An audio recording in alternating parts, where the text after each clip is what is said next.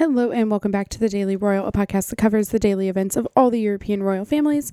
Today, it is officially the relaunch, rebrand, quote unquote, all of those things of The Daily Royal. So as we talked about in the teaser episode last week, today we are coming back with a new plan, schedule, etc., all the things in which we are going to cover one royal family per day instead of all 6 of them every day. So we're going to cover like a week's worth of events in one episode for each royal family.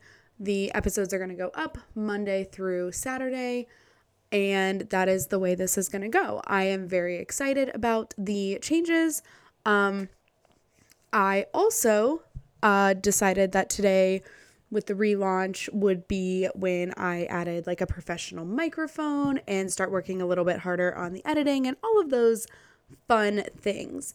So today, every Monday is going to be Belgium. That is when we are going to talk about all of the events of the Belgian royal family and just kind of go into all of the details of those events.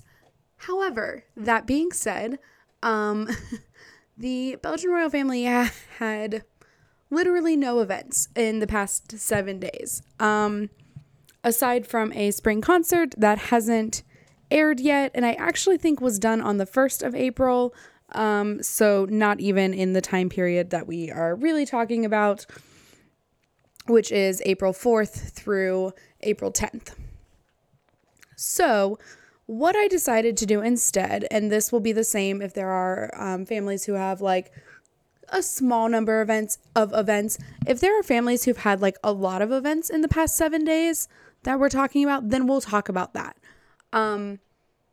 But in this case, obviously there haven't been that many events. So I put together kind of a list of all the major things that have happened since the last time I recorded, which was at the beginning of March. For those who are newer, basically I have been a sporadic recorder since the beginning of the year. After doing this really diligently for 2 years, I don't know what happened. I have a day job that like took up a lot of my time, and still does, but like I have found my way around that, with scheduling and just being a little more balanced is the hopeful word that I'm using. I'm not sure if I've actually reached balance or not yet, but I'm definitely trying. So that was the last time I recorded, was like March 6th or something like that. And so I wanted to basically just do a recap of the Belgian royal family since that time. So at the beginning of March, we were living in a world where the Ukraine-Russia situation had really just gotten started and things were kind of crazy, which is a weird time to think back on, because obviously that is still how things are right now, but also a little bit different. And so to go back that far was very, it was interesting. That's the word I will use in this situation. So we're going to March 9th. This is where King Philippe and Queen Mathilde visited the Red Cross Center. It's not just the Red Cross, but like the humanitarian center in Belgium that is taking in Ukrainian refugees. So this is kind of the week that we saw a lot more royals getting involved and like visiting places and doing a little bit more outreach in terms of what was going on in Ukraine and how the world could help Ukrainians. So they visited the emergency center for Ukrainian refugees that is run by the Red Cross and other organizations that do a lot of work in that field. Around the exact same time, it was announced that the Crown Estate, which I don't think is actually what it's called in Belgium, but that's what I'm going to refer to it as in this situation, had opened up a several of their residences, of the royal residences, to be used for refugees, which sounds amazing, and is amazing. I'm not going to discredit that. However, what I realized is these homes were already being used to serve the community. And so while it is exceptional that like they decided to open them up to refugees, like that is in and of itself an exceptional thing. It is not all that surprising given that these homes were already used in a social service way. But I still think it's great that that is how that is happening. It is still definitely really, really important that those things continue to happen. I will point out that they are not the only royal family who has done this.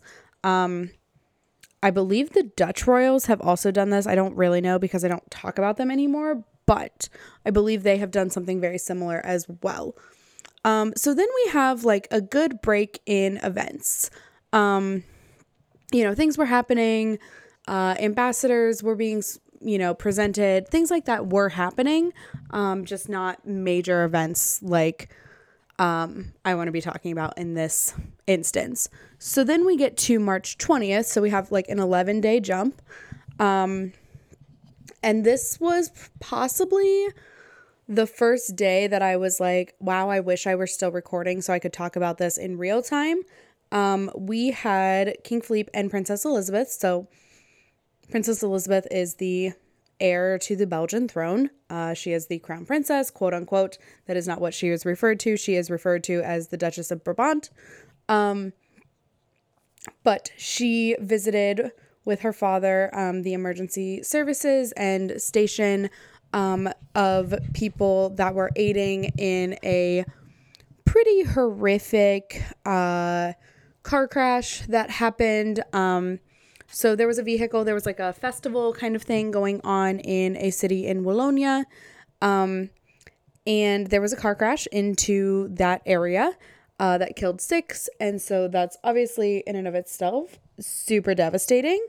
But there is no but. It's devastating.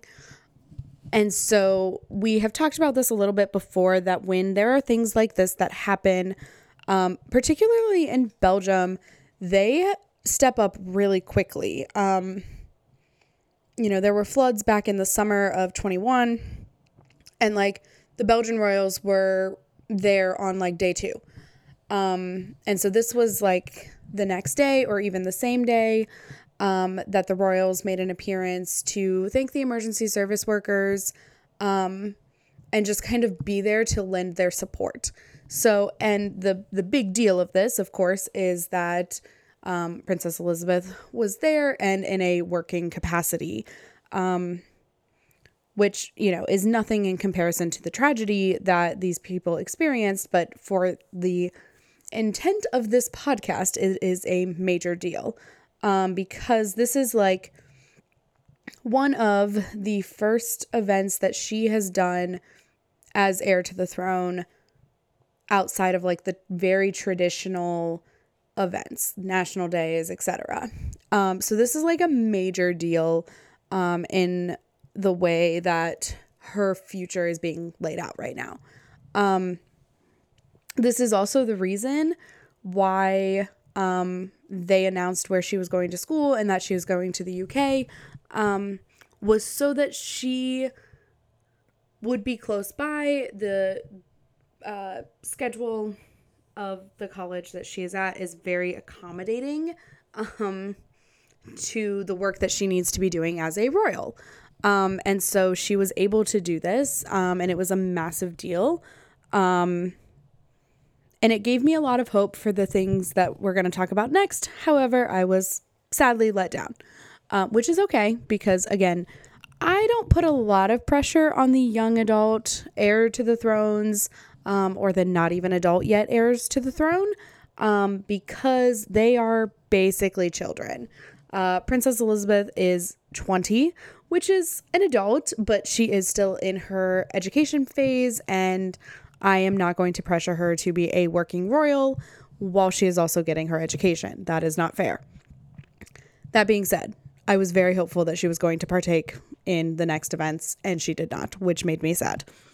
So anyway, the next day, March 21st and 22nd, there was a state visit from Austria to Belgium. So the president and first lady of Austria visited Belgium.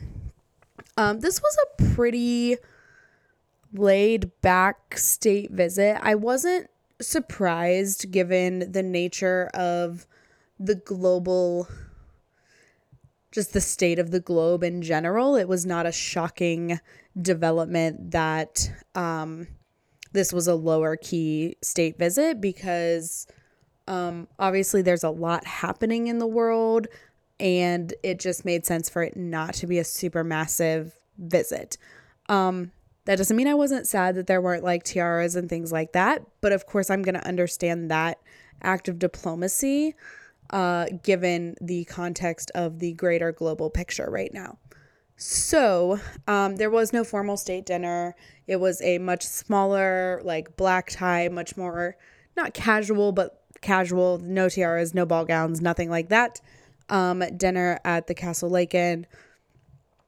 It was nice, but it was not like a pull out all the stops state visit kind of thing. The Belgian royals are doing a state visit to Greece at the beginning of May, which I expect to be a little more intense, but maybe not massively so, again, given just the ongoing state of the world. So that was the 21st and 22nd. On the 23rd of March, King Philippe, Queen Mathilde, and Princess Elisabeth took part in a meeting about the situation in Ukraine with kind of like 4 experts on the situation. So they talked about the events that kind of led up to the Russian invasion, as well as the now impact on the global community, and not just like the very direct impact that we're seeing on the Ukrainian people, but what is happening to the global community right now as a whole, as we are watching Russia invade Ukraine. So, that is, again, another big milestone just in terms of the way Princess Elisabeth is being introduced into royal activity, because these are the 2 things that she has been on are very educational and very important. So I appreciate that that is what they are focusing on. And also, what a way to be informed on the global situation. I personally also dove in to figure out what led to this and what happened. And I've read a lot of books and I've watched a lot of documentaries, and I've done as much research as I can to figure out why this is happening. But to have access to experts on that would be really great. I'm not going to lie. So that was a big event. On March 29th, this is something that in most royal families we're going to be touching on, because it's just a thing that everybody went to. So March 29th, in London, the Belgian royal family, so King Philippe and Queen Mathilde, attended the service of Thanksgiving in remembrance of Prince Philip, the Duke of Edinburgh. So this was held at Westminster Abbey on March 29th. And it was a time for the British royal family, foreign royals, the British government, like heads of government, and other charities and organizations that had been impacted by Prince Philip, to come together and remember him in a way that was not COVID restricted, because as I'm sure all of us remember, his actual funeral was limited because of the global situation, or the global situation in terms of the pandemic, because there are a lot of global situations right now, but in specifically the pandemic on this one. So King Philippe and Queen Mathilde attended that, as well as a slew of other foreign royals, British royals, obviously, And yeah, that was, lovely and wonderful to see a collection of royals all together for an event like this. Not specifically for this event, but it was nice to see them all together at a global event. So that is pretty much what was going on. They have also resumed province visits, which I expect we'll see a lot more of during the working periods. I will say on the near future horizon, there is not a lot. Belgium and some other countries basically shut down the week of Easter, which is officially this week as we are coming in. For those who do not celebrate in the Christian faith, that is fine. I personally was raised that way, but do not practice. And today is Palm Sunday, and it will end with Resurrection Sunday next Sunday, which is Easter. So this is officially Holy Week. In Spanish, it's Semana Santa. The whole country basically is going to shut down. Belgium is a country that is very much rooted in Catholic faith, and the way the schools run and things like that are going to be based on this Easter break, as are most countries. So things are going to be rather chill in Belgium for the next little bit. They do not have any scheduled events for the next week. I have not decided what that means yet for an episode next week. I am sure it means there will be one. I just do not know exactly what it'll be like.